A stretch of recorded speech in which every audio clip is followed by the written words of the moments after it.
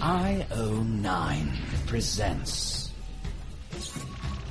The Geek's Guide to the Galaxy. And here are your hosts, John Joseph Adams and David Barr Kirtley. Hello, and welcome to episode 30 of Geek's Guide to the Galaxy. Hi, I'm John Joseph Adams. I'm the editor of several anthologies, such as Wasteland and The Living Dead. My latest books are Brave New Worlds, The Way of the Wizard, and The Living Dead 2. And I'm also the editor of Lightspeed Magazine and Fantasy Magazine. And I'm David Barr Kirtley. My short fiction appears in books such as New Voices in Science Fiction and Fantasy the Best of the Year. And my newest stories are Cats in Victory in Lightspeed, The Skullface City in The Living Dead 2, and Family Tree in The Way of the Wizard. And today on the show we'll be interviewing Jennifer Wallet. She's the author of 3 popular science books, Black Bodies and Quantum Cats, Tales from the Annals of Physics, The Physics of the Buffyverse, and her most recent book, The Calculus Diaries, How Math Can Help You Lose Weight, Win in Vegas, and Survive a Zombie Apocalypse. Her work has appeared in the Washington Post, Discover, Salon, Nature, and Physics Today, and she maintains a general science and culture group blog called Cocktail Party Physics. And for the past 3 years, she's been the director of the Science and Entertainment Exchange, an initiative of the National Academy of Sciences aimed at fostering creative collaborations between scientists and entertainment industry professionals. Okay, so let's get to our interview. All right, so we're here with Jennifer Wallet. Thanks for joining us on the show. Oh, it's my pleasure. Okay, so first of all, your books are full of references to fantasy and science fiction. So how did you get interested in fantasy and science fiction, and what are some of your favorite examples? You know, I think that it started when I was a kid. I fell in love with horror, actually, first and foremost. So I guess, I think probably the fantasy side came first. I was a big fan of werewolves, the films, the old classic I Was a Teenage Werewolf film. And I loved these anthologies called Alfred Hitchcock Presents. And they were just full of these short stories, including one about Jack the Ripper that was my first encounter with the unreliable narrator. So it kind of like opened my eyes to this whole like rich fantasy world. And over time, I think I moved into science fiction that way. Starting with the fantasy and with the horror, I became a fan of like Buffy the Vampire Slayer, but also loved things like Battlestar Galactica and loved Connie Willis's books and, Hitchhiker's Guide to the Galaxy and all those classic works. So it seems like every time the term quantum mechanics comes up, somebody mentions the movie What the Bleep Do We Know? Yes. So are you familiar with that movie? And what do you think of that? I'm not a fan. That's unfortunately an example of quantum mechanics being deliberately misused and misunderstood. I actually know one of the men, a philosophy of science professor at Columbia, David Albert, is one of the people who's featured in that film.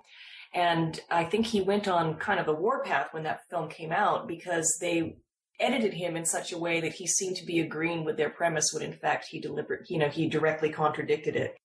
There is this whole movement of people, I think, who misunderstand quantum mechanics as having something to do with like a universal consciousness and all these sorts of things. And it means they start saying things like water molecules have feelings and you can actually, change the state of something by thinking about it. That is not what quantum mechanics says.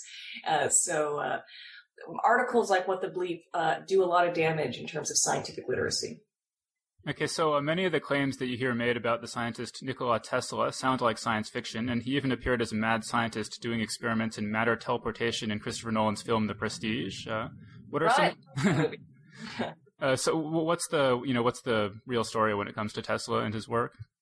Well, he was a man way ahead of his time. I mean, he overstated the case for many things, but he had a lot of ideas that were considered absolutely insane. And let's face it, in his later years, he was a little crazy. He was definitely eccentric. He was very OCD,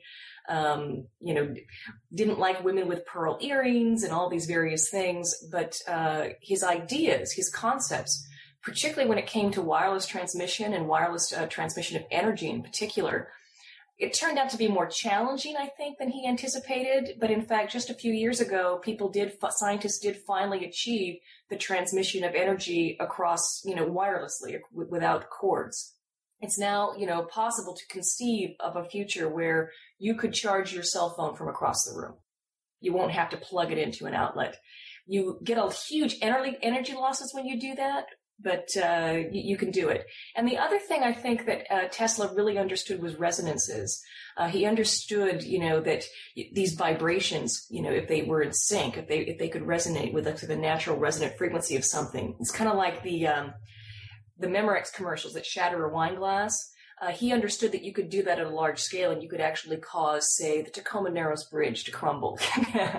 And we've actually seen these sorts of phenomena since his time. But at the time, people thought he was crazy. Did he look like David Bowie?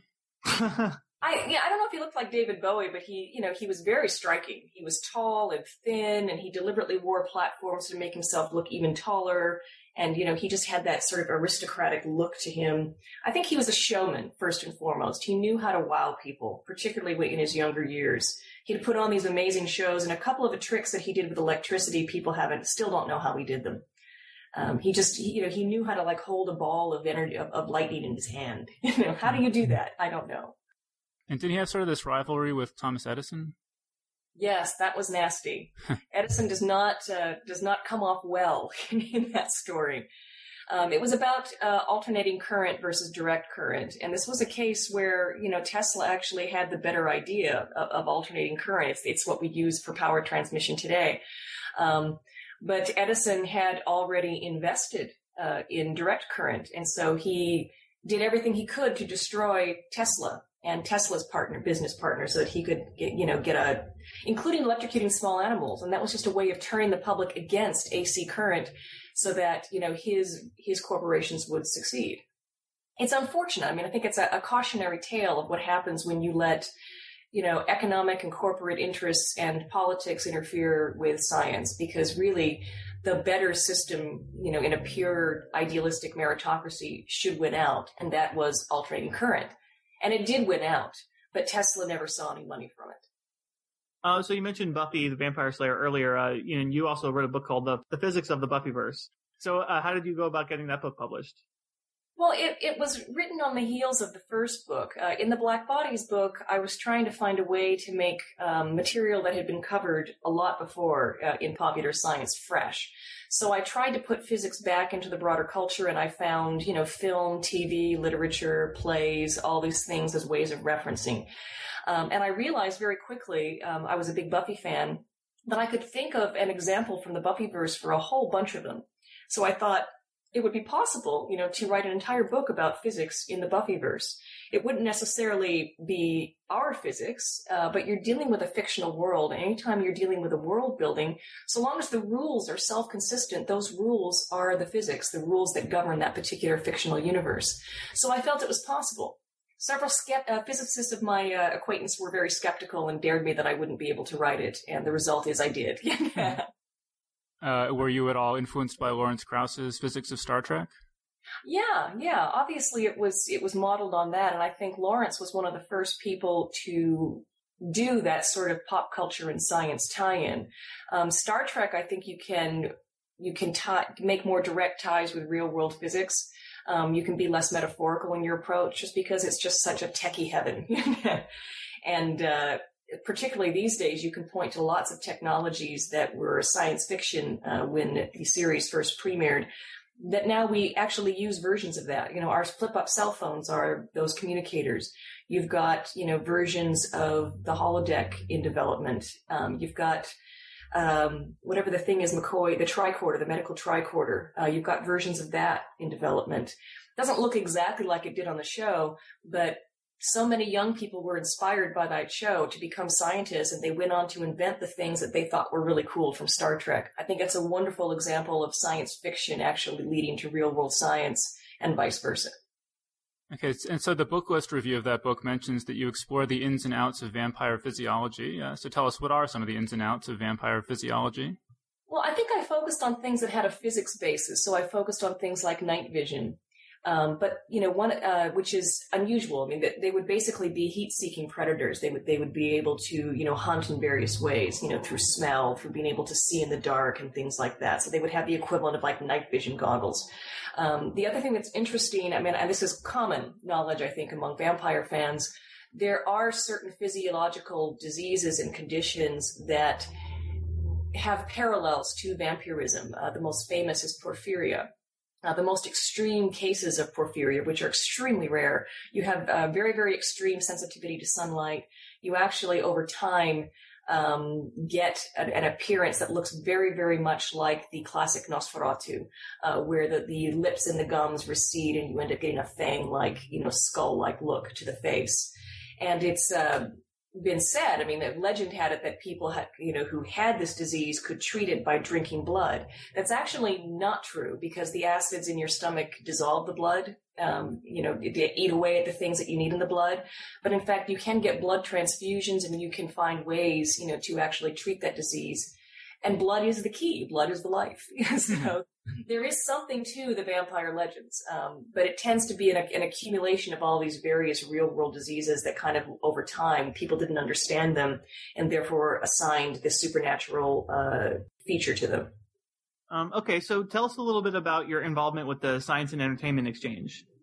Yeah, I just recently stepped down after 2 years of heading up this program. It's a wonderful program. It's started 2 years ago by the National Academy of Sciences, which, if you don't know, was founded by Abraham Lincoln.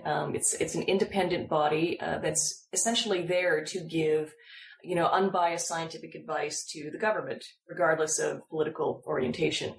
And one of the things they care deeply about is education and outreach. How can we get people excited and appreciative of science? How can we change some of the negative images of science that has appeared, particularly, I think, in the 1950s B movies, science fiction B movies. You had like the mad scientist and all these various tropes. They were always wearing white lab coats. I do think that's changing, and the exchange essentially tries to build a grassroots community. They put scientists together with writers, directors, producers, and put them in a room together and let them brainstorm and come up with cool new ideas for series, for plots, for things like that. We've worked with Marvel, for instance, on Iron Man 2 and Thor and the Avengers. We've worked with Caprica. We've worked with various other shows out there. So I think that this is a great time to be doing that, because Hollywood, I think, has realized that science sells, that science is cool, and it's a great resource for them for interesting characters, new twists on old plots, a fresh take on an old genre. And the scientists, in turn, I think, like it because it's a way of reaching a very broad audience and getting the word out that scientists are not necessarily, geeks and nerds and mad scientists. You still get that. Walter Bishop on Fringe, classic mad scientist. In fact, they're playing on that stereotype. Big Bang Theory, you have the classic nerds, and they're playing on those stereotypes. But you've also got people on Bones and CSI and Numbers and a lot of these, and Eureka and a lot of these other shows where you get much more diversity in how scientists are portrayed. And I think that can only be a good thing. Could you give an example of like what a specific change was to a movie as a result of the exchange? Well, in Iron Man 2, since that one's out, they had a whole scene there dealing with, creating a new element. They weren't sure how they were going to handle that. They didn't know what a particle accelerator would look like.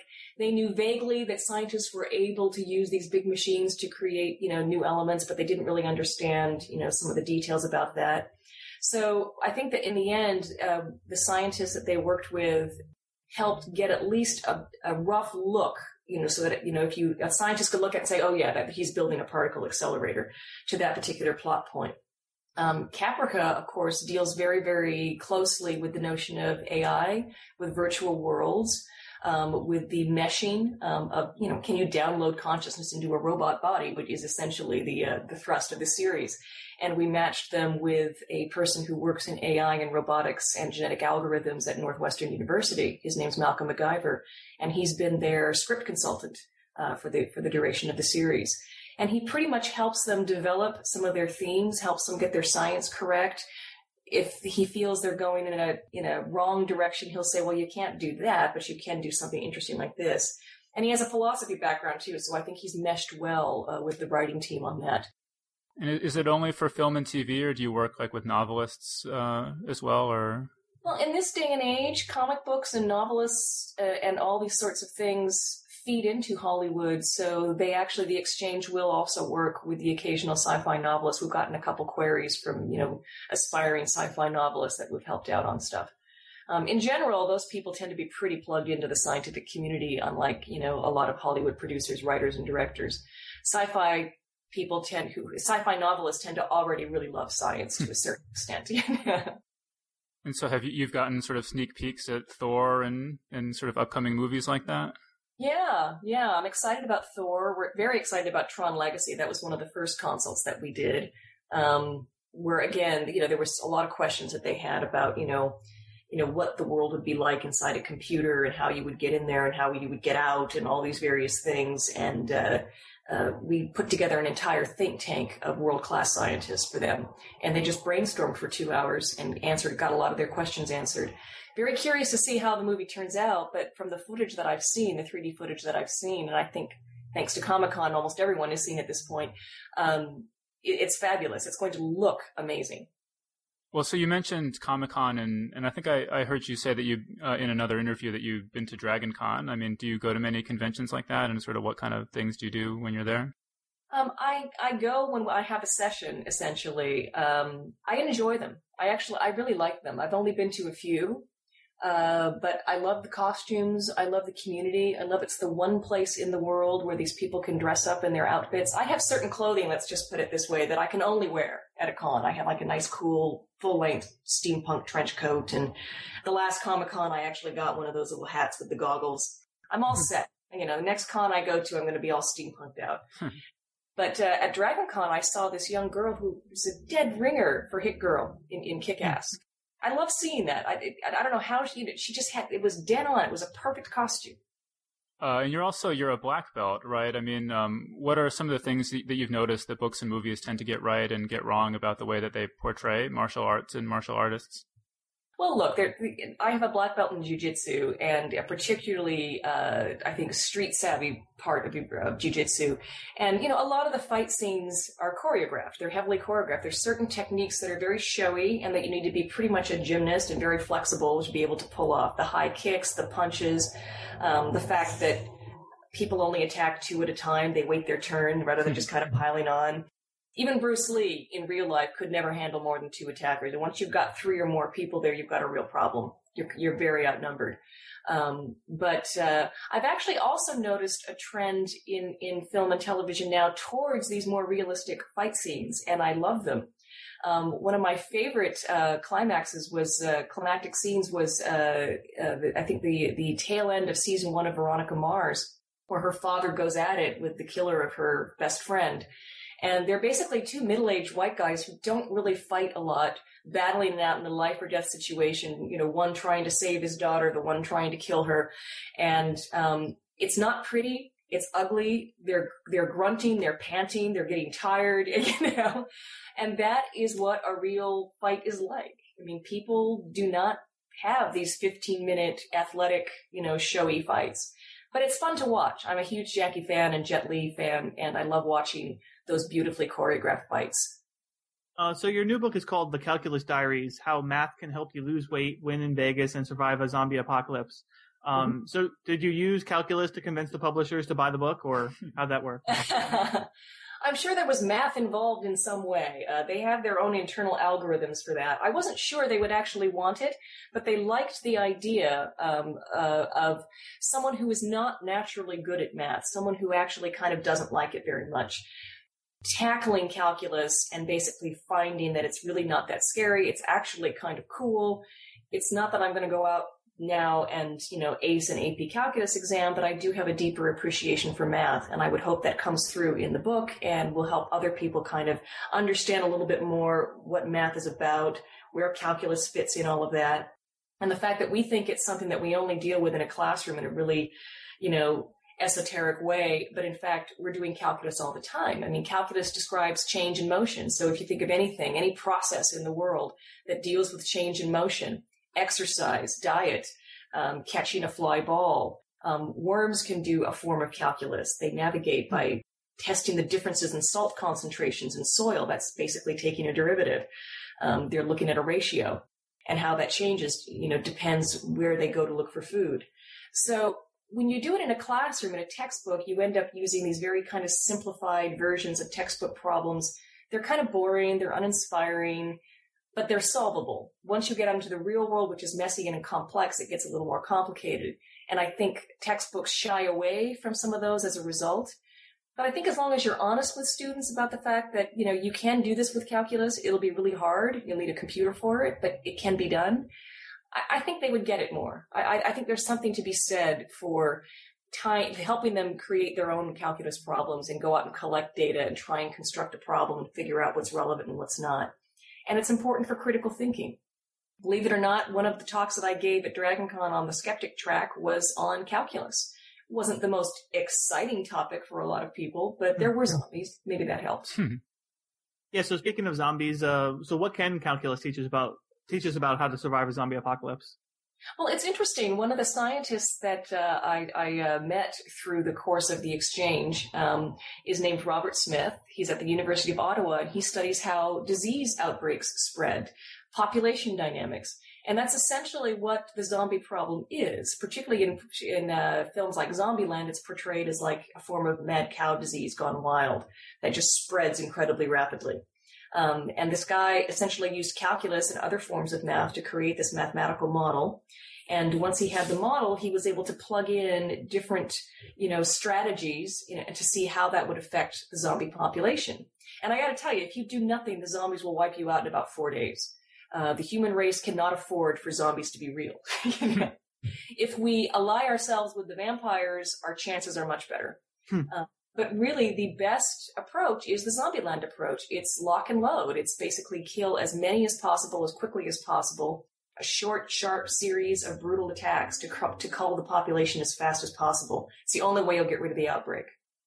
Okay, and so what can World of Warcraft teach us about infectious disease? That is an interesting story. I loved this story. World of Warcraft, several years ago, they've had a deliberate zombie epidemic as part of the Wrath of the Lich King game. But in 2005, they had a dungeon that was designed specifically for advanced players. And the demon that controlled it, Hakar, would hit the players with this spell called Corrupted Blood. And essentially what happens is periodically, every 30 or 40 seconds or so, they'll explode. There'll be a little red explosion, like blood coming out of their avatar to go blah. And every time that happens, they lose a few life points. And so it becomes this ticking time bomb. They have to kill the demon and beat the level before their life points run out. It was fine for advanced players because but just to get there, you had to be a pretty strong player and you could generally figure it out. There was a mistake in the algorithm, and some of the non-playable animal companions got infected, but they didn't show symptoms. And then they wandered off to lower levels of the game and infected lower-ranking players. And those players were not well equipped to deal with it, and many of them, particularly the beginners, would be killed outright. And panic ensued. And here's where the story gets interesting. An epidemiologist at Rutgers named Nina Pfefferman found out about this, and it turns out that she could get a lot of these players would tape their play and post them online. You can find tons of YouTube videos of World of Warcraft sessions. She got access to a lot of those, and she started studying the behaviors, because one of the problems when you model epidemiological phenomena, you have to deal with the unpredictability of human behavior. You can only approximate using math how humans are going to react. And your model is only as good as your data. Your inputs are very important. So she said, if we can get better data of how people actually react, that would be fantastic. It's unethical to deliberately infect, a population and watch what happens. But online, it's virtual, and this was completely unplanned, and people reacted accordingly. And of course, if you've ever met a gamer, you know that their avatars are an extension of themselves, and they care very deeply what happens. It's almost as if it's happening to them. So she felt that their behavior rang true. And it was great. You had people trying to help. You had people running away in panic and thereby spreading the disease, which actually happened during the Black Plague, during certain cholera outbreaks, all these things. You had people deliberately infecting communities because they were bitter, because they were dying. It was the Typhoid Mary phenomenon. And apparently there was one poor dude that decided he was going to be the prophet of doom. He was going to stand on the steps of the town square and say the end is near and kind of narrate the carnage. So I'm very interested to see what she does with this. They've also been looking at Second Life as a way of studying things like economics, behavioral economics, because you can get real world data. You can actually see how humans behave. And granted, it's a virtual situation, but it's a much better simulation than I think trying to guess would be. So you're married to a physicist, right? Could you Yes. talk about what role knowing him and his physicist buddies plays in you writing a book about math? It was a big, big help. I would drag him to Disneyland, to Vegas, surfing in Hawaii, and I'd say, help me build a calculus problem out of this. There was a thing I heard you say about the two of you watching waves on a beach, and he had a different way of looking at it. Yeah. It was shortly after we got engaged. It was one of those romantic, sunsets over the water kind of thing while we were driving down the Pacific Coast Highway. I think it was just outside of Malibu. And we pulled over to watch the sunset because that's what one does when one is newly engaged. And, he had his arms around me, and I'm sitting there admiring, the waves and, the setting sun kind of casting all these gorgeous colors. And he leaned in and he said, wouldn't it be fascinating to take a Fourier transform of those waves? And a Fourier transform is just a calculus equation, basically, that takes a complex wave and breaks it down into its components parts so you can understand it a little bit better and rebuild it. And all digital signal processing, for instance, uses the Fourier transform. What you're doing right now with your podcast, the software that you're doing at some point is going to use a Fourier transform. But I loved that because while I could appreciate the scene perfectly fine, it was lovely, he saw something more. He saw everything that's hidden unless you speak nature's language, and nature's language is math. So he actually saw a reality underlying what I saw, and it made me want to see those things too. And speaking of Vegas, wasn't a lot of the development of math driven by gambling? Well, probability theory in particular was pretty much driven by wealthy patrons with gambling problems. Galileo, for instance, wasn't at all interested in probability, but one of his patrons was, an inveterate gambler, and basically said, I'm paying you, I want you to answer this question for me. Why is it that in a game of this many dice, one number comes up more than others? And Galileo is the one that basically said the probability of something happening is equivalent to the different ways in which it can occur. Craps is based on this. You've got two dice, and you've got only one way to make a 2, snake eyes, but you've got like 5 or 6 different ways to make a 7. So 7 is the most common roll, and 2 is one of the least common rolls. And it's not an accident that the casinos make sure that 7 is the losing roll once a game of craps gets underway. So Danica McKellar, who played Winnie on the TV show The Wonder Years, has published a series of books aimed at middle school girls that try to present math as sexy. What do you think about that approach? Yeah, I love Danica's books. I know she's been criticized for making math pink. And there's something to that. But I have nieces, and my nieces are very different. One is kind of, a little budding gothling, and she likes comic books and anime and manga and, horror. She's a little geek girl after my own heart, really. And the other is kind of an all-American girly girl, and she likes pink. Which one of those is Danica McKellar's book going to reach? Probably the more mainstream of my nieces. But that audience needs to be reached. And I think that what Danica is doing is extremely valuable and very useful. It's not a bad thing to make math sexy. I mean, David Krumholtz, who played Charlie in Numbers, was sexy. He was a good-looking mathematician. Certainly all of the people on CSI are very, very pretty, and they have sex lives and all that sorts of things. Maybe we need to get over this notion, that you can't be both. Danica, I think, is very deliberately trying to reach a specific audience, and I think that she has just the right approach to reach that audience. And it's an audience that there's really nothing else out there that exists for them. So I think it's important. And so in addition to your books, you also have a blog. Could you tell us a little bit about what sorts of things you cover on there and sort of what it's meant to you? Yeah, it's called Cocktail Party Physics, and I started it when the Black Bodies book came out because what I should have done was titled that book Cocktail Party Physics, because that's what it is. It's just got a little dabbling, it's got some history, it's got some art, some literature, some culture, some science, and it's all kind of woven in together. That's kind of what the blog is. It's kind of this chatty cocktail party sort of conversation about things that are happening in science, specifically physics, but it's not limited to that. And sometimes I'll talk about, education and outreach. Almost never talk about politics, but occasionally we will, when it impinges on science policy. It's supposed to be a fun read. I have a little avatar called Jean-Luc Picant. She's kind of like a faux French, kind of play on Jean-Luc Picard, obviously. And brought on some co-bloggers a couple years ago because I was getting so busy with the outreach, the Hollywood outreach, that I really needed some help on the blog. I think I still probably write the vast majority of the posts, but it's nice getting help every now and then when I'm not expecting it. So, like, what are some of the topics you've covered recently? Well, poker-playing physicists, all the outtakes from the Discover article got put in the blog post, so there's a lot about game theory and the probabilities in poker on there. The Vdara Hotel in Vegas had a death ray phenomenon, which is very, very similar to the Archimedes myth, that he used mirrors essentially to set fire to Roman ships that were trying to invade the city of Syracuse.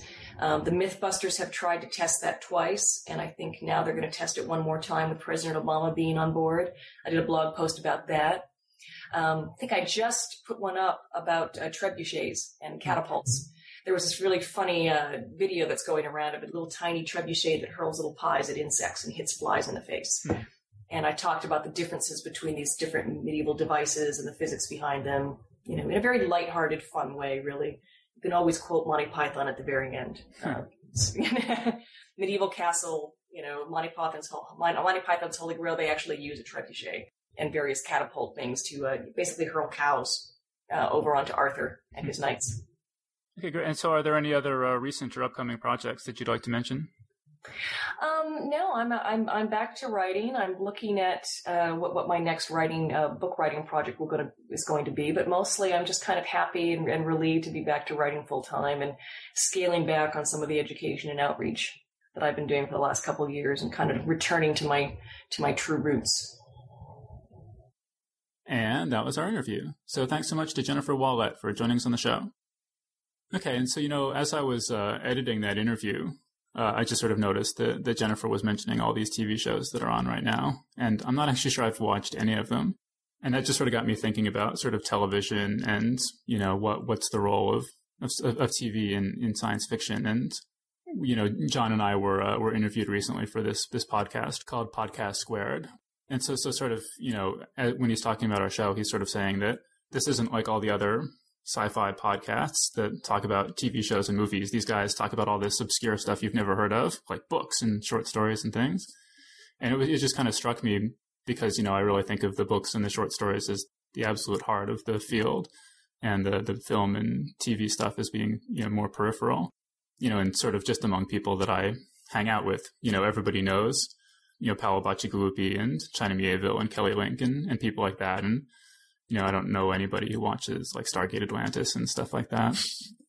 It just sort of seems like, like when I was a kid, I would watch lots of cartoons and TV shows and stuff. But sort of as I became a teenager, I kind of absorbed this growing awareness that science fiction novelists, were often embarrassed by science fiction on TV, and, that the really exciting stuff was all going on in prose. And, I don't know, do you agree with that sort of assessment that that's how a lot of science fiction novelists have felt? Yeah, definitely. I mean, that was one of the things that I learned early on. Like when even when I just first went to my interview with Gordon Van Gelder to get the job at the Magazine of Fantasy and Science Fiction, which was, the first job I had in the field. I went in prepared to talk to him, and I just assumed that as the editor of a major science fiction fantasy magazine, he would know everything about science fiction movies and TV shows and whatever.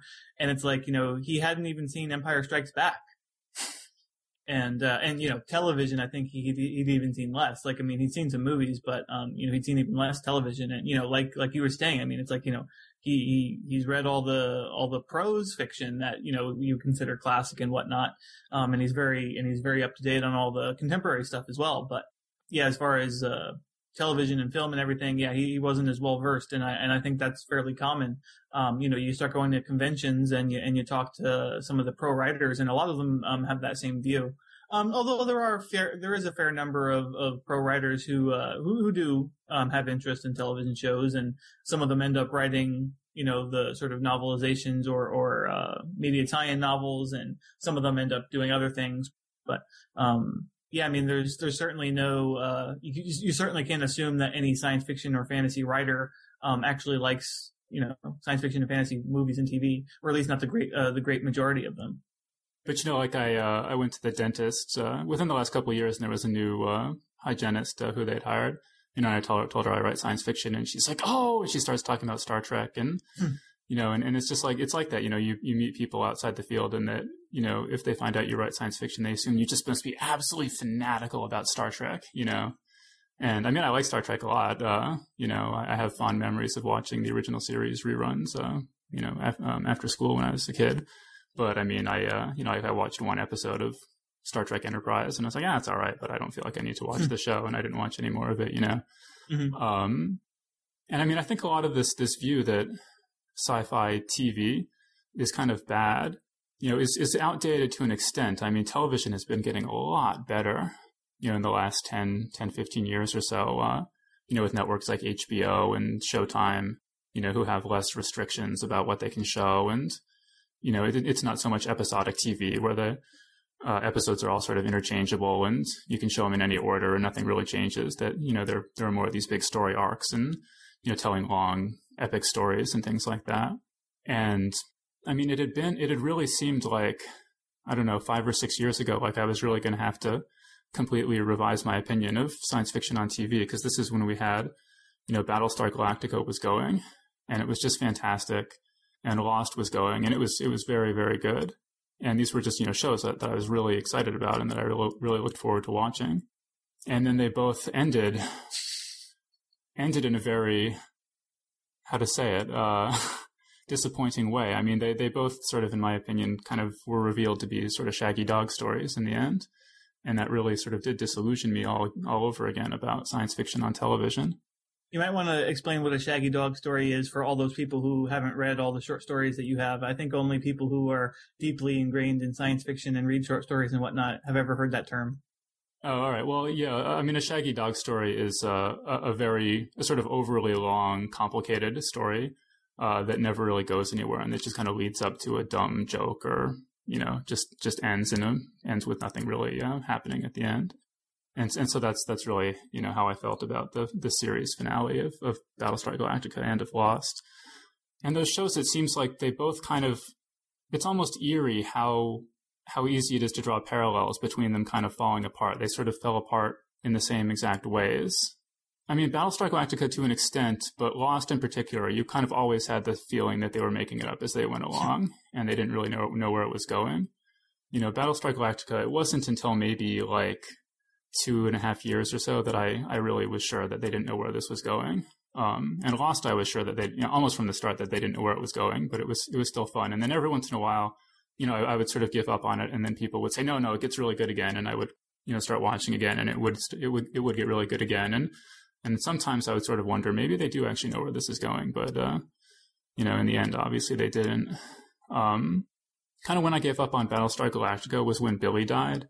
That was the biggest point. I sort of gave up on it, and then people convinced me to watch it again in preparation for the finale. But, that was like a point in the story where you were just like, wow, this is obviously not supposed to happen. I think the actor got another job or something, so they had to kill off the character, and it just did not fit into the story at all. And it was sort of the same thing on Lost, right? Like they, Mr. Echo, right? It was a similar sort of situation where because of the actor, they had to kill off the character in a way that, just did not seem like it fit the story. Mm-hmm. Yeah, I mean, in the case of Mr. Echo, they were clearly setting him up to be a very important figure in the storyline, and to have to kill him off kind of ruined that whole part of the arc. And, ultimately, I don't know if you remember, in Lost, that when they had the original survivors of 815, and then they discovered the tailies, the people who were in the tail section of the plane, and so they landed in this other part of the island. It's like, so that was awesome when that first happened, and they were discovering then, and we were spending whole episodes following them, and that was really interesting. But then they all disappear. I mean, it's like they all die or whatever. I think they all got killed actually, but they all are off the show before long. I mean, it's none of them factor into the denouement of the show. It's like they're all long gone. So it's like, well, what was the point of them? It's, it's like, oh, well, that was some extra filler to keep, to help stretch the show out to 6 seasons or whatever. Yeah, but I'm with you totally on Lost. From the first episode, within the first 3 episodes, I watched the first 3 episodes initially and I quit. And it's your fault that I watched it, because you were saying how awesome it was. And so I was like, okay, I'll give it another shot. Because I didn't hate it. I was watching it and I was like, this is interesting, but there is no way any of this is going to make any sense. And I was right. It doesn't make any sense. But, I admit, once I gave it a shot, I did really get into it. And it was one of those shows that, you watch it on DVD, you better not have anything else to do that day because you're just going to shotgun them one after another and you're not going to be able to stop watching them because it's like the way the episodes end. It's just like, oh my God, I want to see what happens next. And, I felt that way about the show for pretty much the whole run, but man, there was some rough patches there and, especially the last season was pretty uneven and yeah, the finale was just complete nonsense. I thought, it's really disappointing. Yeah, I guess we should give a spoiler warning that we're going to talk about the finales. So if you haven't, if you don't want it spoiled, you should, stop listening now. But you can consult the show notes, at which point you can find out that it's safe to return. So we don't want you to have to miss the whole show. But both, and again, there are these weird parallels between the finale, the series finale of Lost and the series finale of Battlestar Galactica, because in both cases you had this story that was kind of this creepy science fiction story. It was always sort of spooky and weird.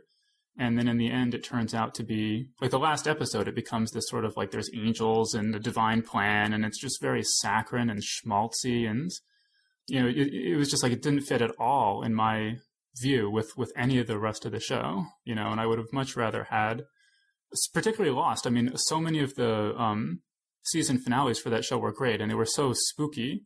And I just saw that as a spooky show, and I thought it should have had a spooky finale, Yeah, the Lost finale was especially schmaltzy. Oh, and I don't know. I think Battlestar Galactica was actually more offensive to intellectually. Well, and another thing, I swear, I think I heard both people from both shows say this, that they got to the end and were basically kind of like, I don't know, from a plot perspective, how I can possibly wrap this up. But that doesn't matter because the show, it's all about the characters. Oh, yeah, I know. What a cop-out that is, right?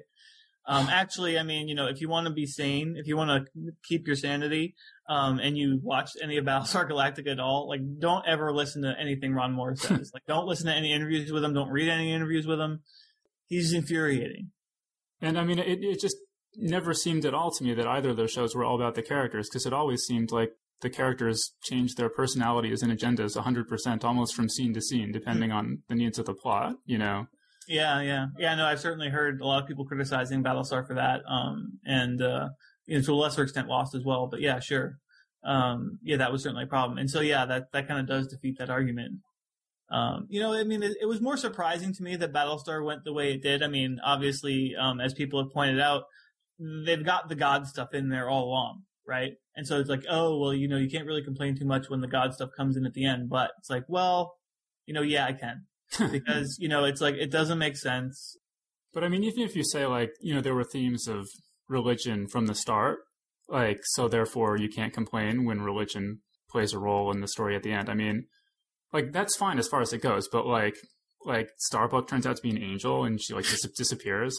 There's just, I just do absolutely not believe anyone who says that if you go back from the beginning and watch it, it all makes so much sense now, knowing that that's how it's going to turn out. Give me a break, Yeah. I remember, Dave and I and some of our friends all watched this episode together because we were all excited about it. And so it was about, I don't know, 8 or 10 of us, and we're all sitting around the TV watching. And when that happened, just oh man, the audible size of, or the audible exasperation in that room was sort of astonishing. Because we're not the sorts that will talk during a movie or a TV show or whatever, but just we couldn't restrain our frustration with what was happening. Because actually the first half of the episode, the finale is 2 hours, and so the first half of it's pretty awesome. And then I think I tell people if you're going to watch it to the end, go ahead and watch it, but then stop watching after an hour because nothing that happens in that second hour is going to make you happy. But yeah, that when Starbuck just disappears like that, that was the worst, I think. And I do have a certain amount of sympathy for TV writers because they're just, just as a prose fiction writer, there's just so much that you can take for granted. Whereas when you actually have to put it on television, it just must be a nightmare. Like we were talking about in Lost, a couple of the things, and I guess, the writer's strike happened in the middle of one of the seasons. And so, they had this much bigger story planned out, and then they kind of had to, truncate it abruptly. And I remember watching one of those bonus features for Battlestar Galactica where they were saying that the Cylon Centurions, the big steel robot things are so expensive to do the computer graphics for that they can only put in like 8 minutes of them per episode or something. Huh. And just like as a writer, that must be so frustrating where, you know, you have a script and then they're like, nope, sorry, your script calls for, you know, 11 minutes of robots and we can only afford 8 minutes of robots. You're going to have to cut out you're going to have to cut out a scene or two. Right. Well, I mean, George Martin was talking about that, right? I mean, that was one of the reasons he couldn't stand to work in Hollywood, because everything he was writing, they would always say that to him about it. After the Battlestar finale, like I was tweeting angry tweets about Ron Moore and how he was dead to me. And, and, you know, basically I intended to never watch anything that he was on again. But, actually, you know, I guess shortly after Battlestar ended, he had a pilot, Virtuality, I think it was called. And it aired on Fox, and it was like a sort of 2-hour movie pilot thing. And did you see this, Dave? Mm-hmm. Yeah, I mean, it was amazing. It was like great. And I was like, God, I was so disappointed. It's like Fox totally killed it. It's like they didn't even give it the Firefly treatment. They just they killed it like when it was still in the cradle. I mean, it's like they aired the pilot. There was no promotion for it. Like I didn't know it was going to be on until like the day before, because like I saw somebody tweeting about it. And, you know, so they aired it one day with no promotion, like Friday night. And it was like in summer or something. It was like, so it wasn't like the time of year you would expect to see a new show launching. And so it's like, it had no shot. And, it was just really disappointing because it was like, it really had a lot of promise. I thought it was really well written. Although I have to say, maybe it was just sparing me some, emotional turmoil down the road, preventing me from having to get invested in another show that, Ron Moore might ruin down the line. But, you know, I don't know. It was disappointing though. I mean, because like, you know, there isn't really any science fiction on the air right now that I'm interested in. Certainly nothing that takes place in space.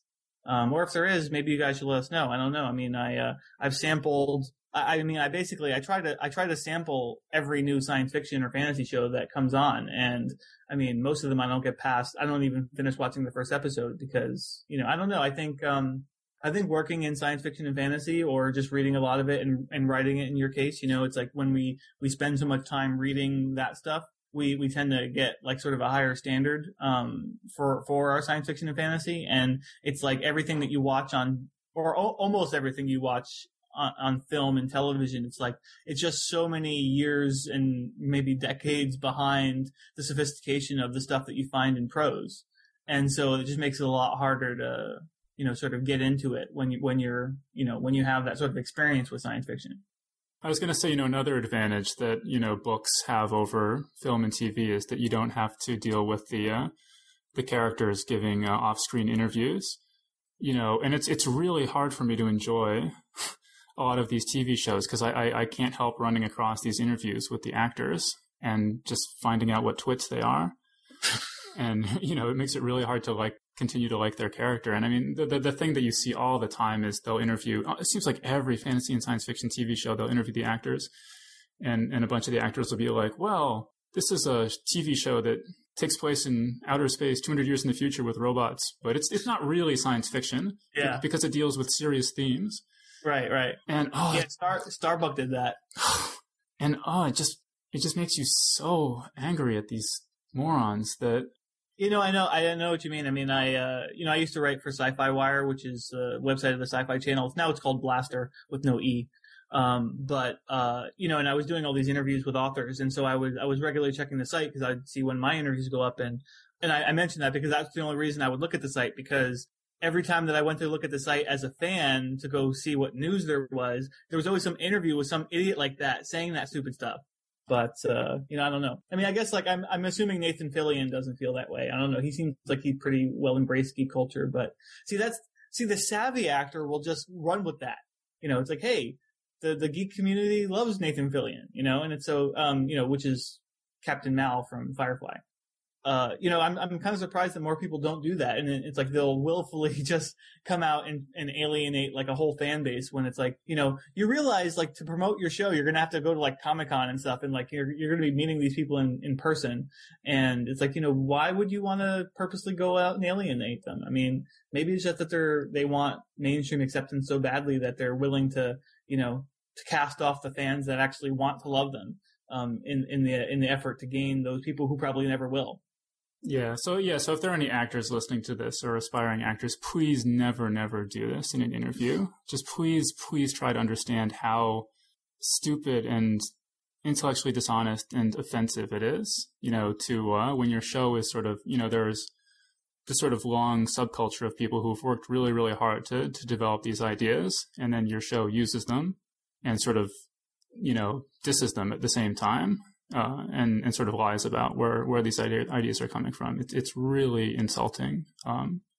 There was actually one instance I remember that I didn't mind when the actress did it, because it was Hilary Swank saying about the core. Yeah, fine. If you want to say it's not science fiction, go ahead. Because it's like, as we've mentioned on the show before, it's like one of the worst examples of science in a movie ever. Yeah. Back in episode 10, we interviewed Tom Rogers, who wrote the book Insultingly Stupid Movie Physics, and he identified it as the worst science ever to appear in a movie. Yeah. But speaking of, actors talking about shows and whatever, like that's one of the things I always really appreciated, Star Trek The Next Generation for, is that it seems like most of the cast, at least, never really did that. Like Patrick Stewart, I remember one time he did an interview and somebody was, asking him about Star Trek and the interviewer said something really insulting about, Star Trek fans or whatever. And Patrick Stewart just called him out right in the interview. And he's like, "Oh, come on now, that's not, that's quite rude," or something like that, but it's just like, that is awesome. It's like, thank you, Patrick Stewart. But it does seem like in Hollywood, it's hard to make a science fiction show and call it a science fiction show because of, I don't know, that Hollywood executives are all snorting so much coke. They haven't noticed that, out of the 25 highest grossing movies, like 22 of them are science fiction and fantasy movies or something. Mm-hmm. But I have heard people say that, they want to do science fiction shows and they have to pretend it's something else. Yeah.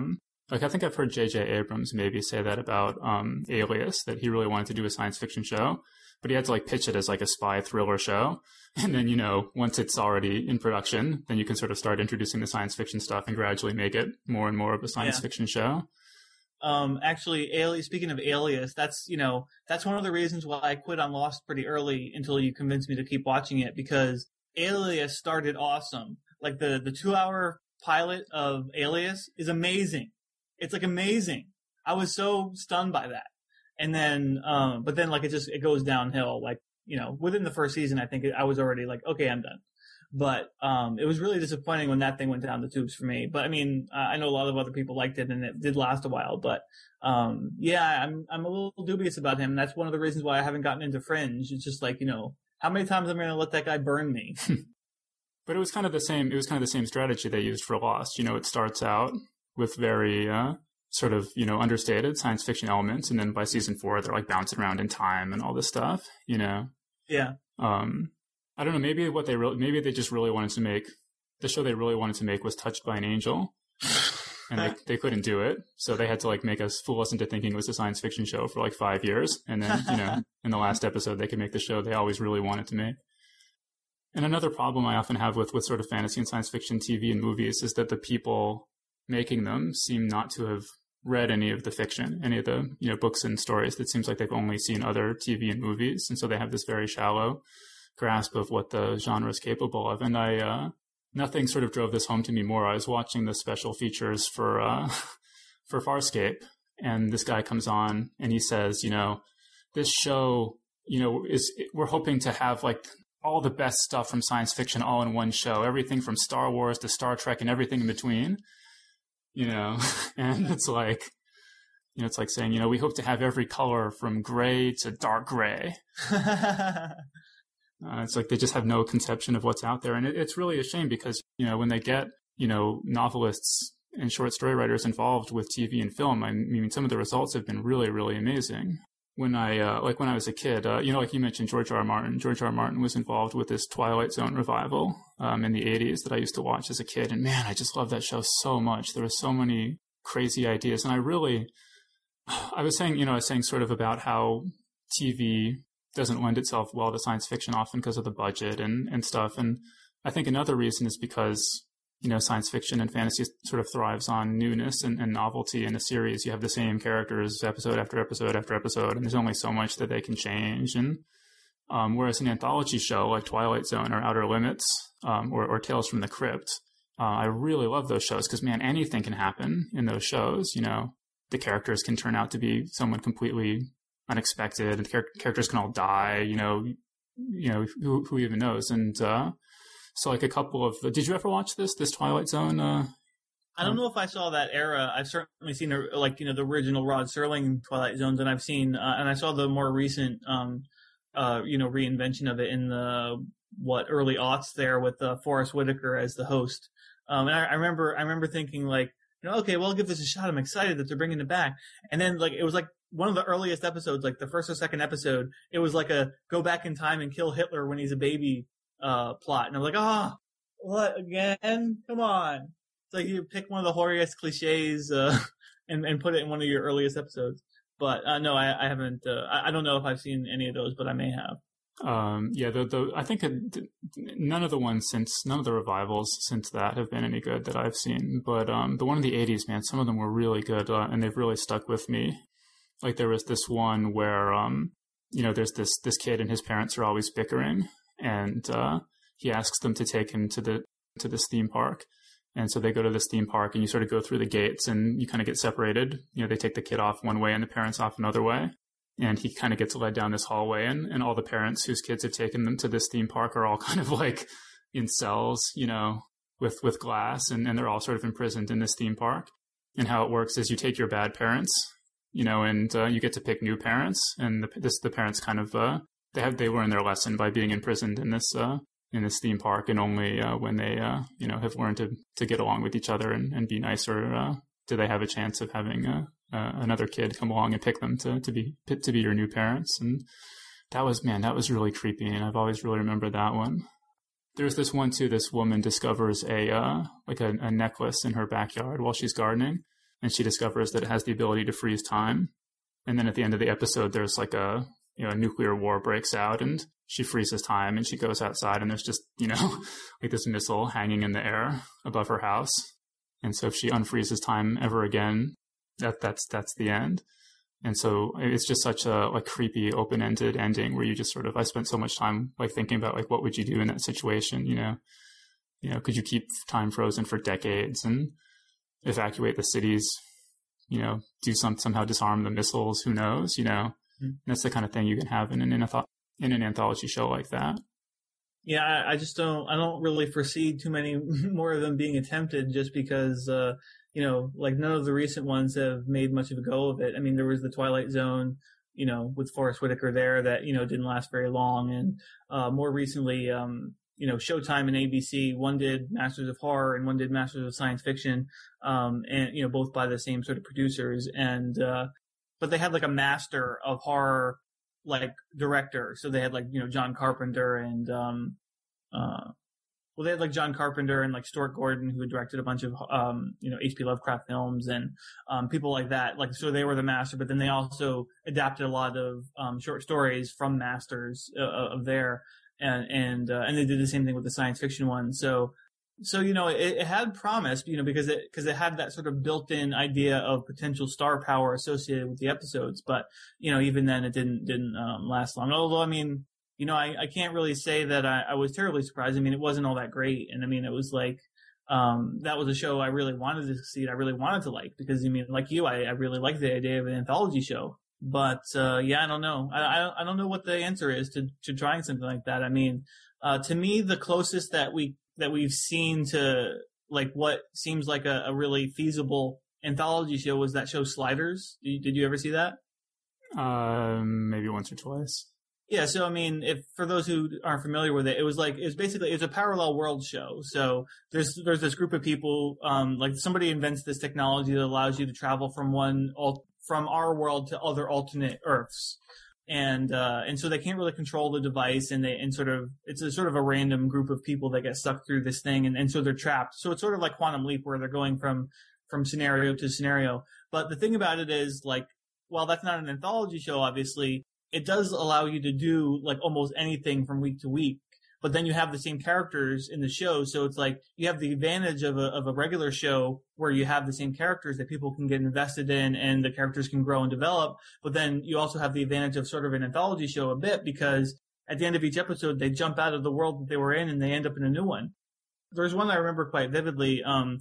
They end up in this world where they ended up in this one world, and they don't have any money or anything, and they can't buy anything. But then they find out that there's these ATMs that they can go to, and they can just ask for as much money as they want, and it'll just give them however much money they want. And so, like, everybody thinks they're crazy when they're doing that, but it turns out it's like what they didn't understand is that for every amount of money they get, they're being entered into this lottery, and the lottery is being used to, control the population. So, if you enter, if you take out money, then you get more chances entering into the lottery. And then if your name is chosen, then you're one of the people who gets put to death in order to, keep the population under control. And so, I mean, obviously that's an idea that's been used before. I mean, it's obviously riffing off Shirley Jackson's The Lottery. But I thought it was pretty well done. And I mean, admittedly, I haven't seen it since I was like 15 or something. So maybe it's not as good as I remember, but I remember really liking it for a while. But then I know it did go off the rails at some point where they started having sort of, kind of much dumber plots happening from week to week. Well, I mean, and speaking of George R. R. Martin again, I mean, he had been developing a series called Doorways, which was the same exact premise. And then Sliders came out, and so people have asked him, what was Doorways? What was it going to be? And he's like, well, it was going to be Sliders, except good. But I think it's too bad. That's too bad. I would have much rather seen George Martin's take on it. But I think it was one of these like sort of suspicious things where, something is, is in development, and then something, really suspiciously similar to it comes out, like the same thing happened with Babylon 5, and Deep Space, Star Trek Deep Space Nine. Yeah. Like the other like anthology episode I really want to draw people's attention to was like the best Outer Limits. There was also, a sort of a relaunch of the Outer Limits in the 90s. And the best episode of that I saw was this one called Quality of Mercy. But it's, there's this sort of star pilot from Earth, and Earth is at war with, sort of creepy looking aliens. And he's been captured, and, they're holding him kind of in this slimy cell and taking him out periodically to be interrogated. And, but they can't get the information they want out of him because he's sort of been conditioned to be, immune to torture. Then they throw another prisoner, in with him who's this female cadet. And then the aliens start taking her away. And each time they bring her back, they've taken off a piece of her body and replaced it with an alien part. And so she comes back and she has like this sort of creepy, scaly alien hands and like a creepy, scaly alien eye and stuff. And piece by piece, she's being, turned into one of the aliens. Yeah, I've seen a bunch of those Outer Limits. That I think that era that you're talking about, the Sci-Fi Channel was airing a bunch of them at some point, and I caught several of them. They adapted James Patrick Kelly's story, Think Like a Dinosaur. Did you ever see that one? No, I never. I've read the story. I never saw that though. Yeah, no. If I recall correctly, the adaptation was actually pretty good. I mean, I'd love to see more things, more of these anthology shows, and more of them, specifically adapting short stories. Because I mean, I think if you're going to start with something that's already proven to be good, like maybe pick award-winning things, it's like, so there's some consensus there that a lot of people who know science fiction think that these things are good. You start from that standpoint, and then you sort of adapt it. Then, I mean, you're more likely to come up with something that's actually going to be good. Or, better yet, just hire some science fiction and fantasy writers to write your shows. I mean, they could write original stuff for a TV show. Yeah, for Outer Limits, they also adapted George R. R. Martin's Sand Kings, which is one of my favorite short stories. The adaptation, it's okay. Yeah, I didn't see that one. But, definitely read the story, though. The story is absolutely fantastic. Yeah, the story is amazing. I mean, one thing I saw this post recently I thought was really interesting, but this guy was, I don't know, he works in Hollywood, I think. But he was sort of saying, and this had never really occurred to me before, but essentially every time there's a science fiction show, it gets canceled usually right away. And then there's a big letter writing campaign, of the fans trying to save it. This happened with Farscape. It happened with Firefly. But this guy was saying that by the time a show gets canceled, it's really too late for a letter writing campaign, that by that point the studio couldn't change their minds even if they wanted to, because the actors have all been hired for other shows and the sets have all been broken down and dumped in dumpsters and stuff. And so really the time to start a letter writing campaign is the instant you discover a new show that you like. Start your letter writing campaign then, and try to, show the studio how popular it is. So yeah, I would encourage people, if you find a new, particularly science fiction show that's good, start promoting it as much as you can right away. Don't wait until you hear it's been canceled. All right, so that's basically our show. We have a couple little announcements that friends of ours have asked us to make. So my friend Emily asked me to mention the North American Discworld Convention 2011. It's a fan-run convention held to celebrate the works of Sir Terry Pratchett, who is awesome. And it's happening in Madison, Wisconsin, July 8th through 11th. Guest of honor is Mr. Terry Pratchett himself. More information is at the website. It's nadwcon.org. And other guests include Stephen Baxter, Esther Friesner, Jennifer Brell, who's Terry Pratchett's editor, and several other people, and who are all wonderful, I'm sure. Oh, and so the other announcement is the fabulous Starship Sofa, the Hugo Award-winning Starship Sofa podcast, is having a writer's workshop. If you want to learn more, go to starshipsofa.com/shop/workshops/writers. And on the website there, it's actually called the Holodeck Writers Workshop. I wonder if Star Trek knows about that. Let's see, the guests they have featured here are Gregory Frost, James Patrick Kelly, who we mentioned earlier, Michael Swanwick, Mercurio D. Rivera, and Sheila Williams, who's the editor of Asimov Science Fiction. Yeah, and that's our show. Geek's Guide to the Galaxy is up to 27 ratings at iTunes, so thanks to everyone who's rated it so far. Can we make it up to 28? Maybe we'll find out. We would really appreciate it if people would do that. And of course, we're accepting donations as always. You can do that by going into our website at geeksguideshow.com and clicking on the donation button. And thanks everyone for listening, and we'll see you next time. Bye.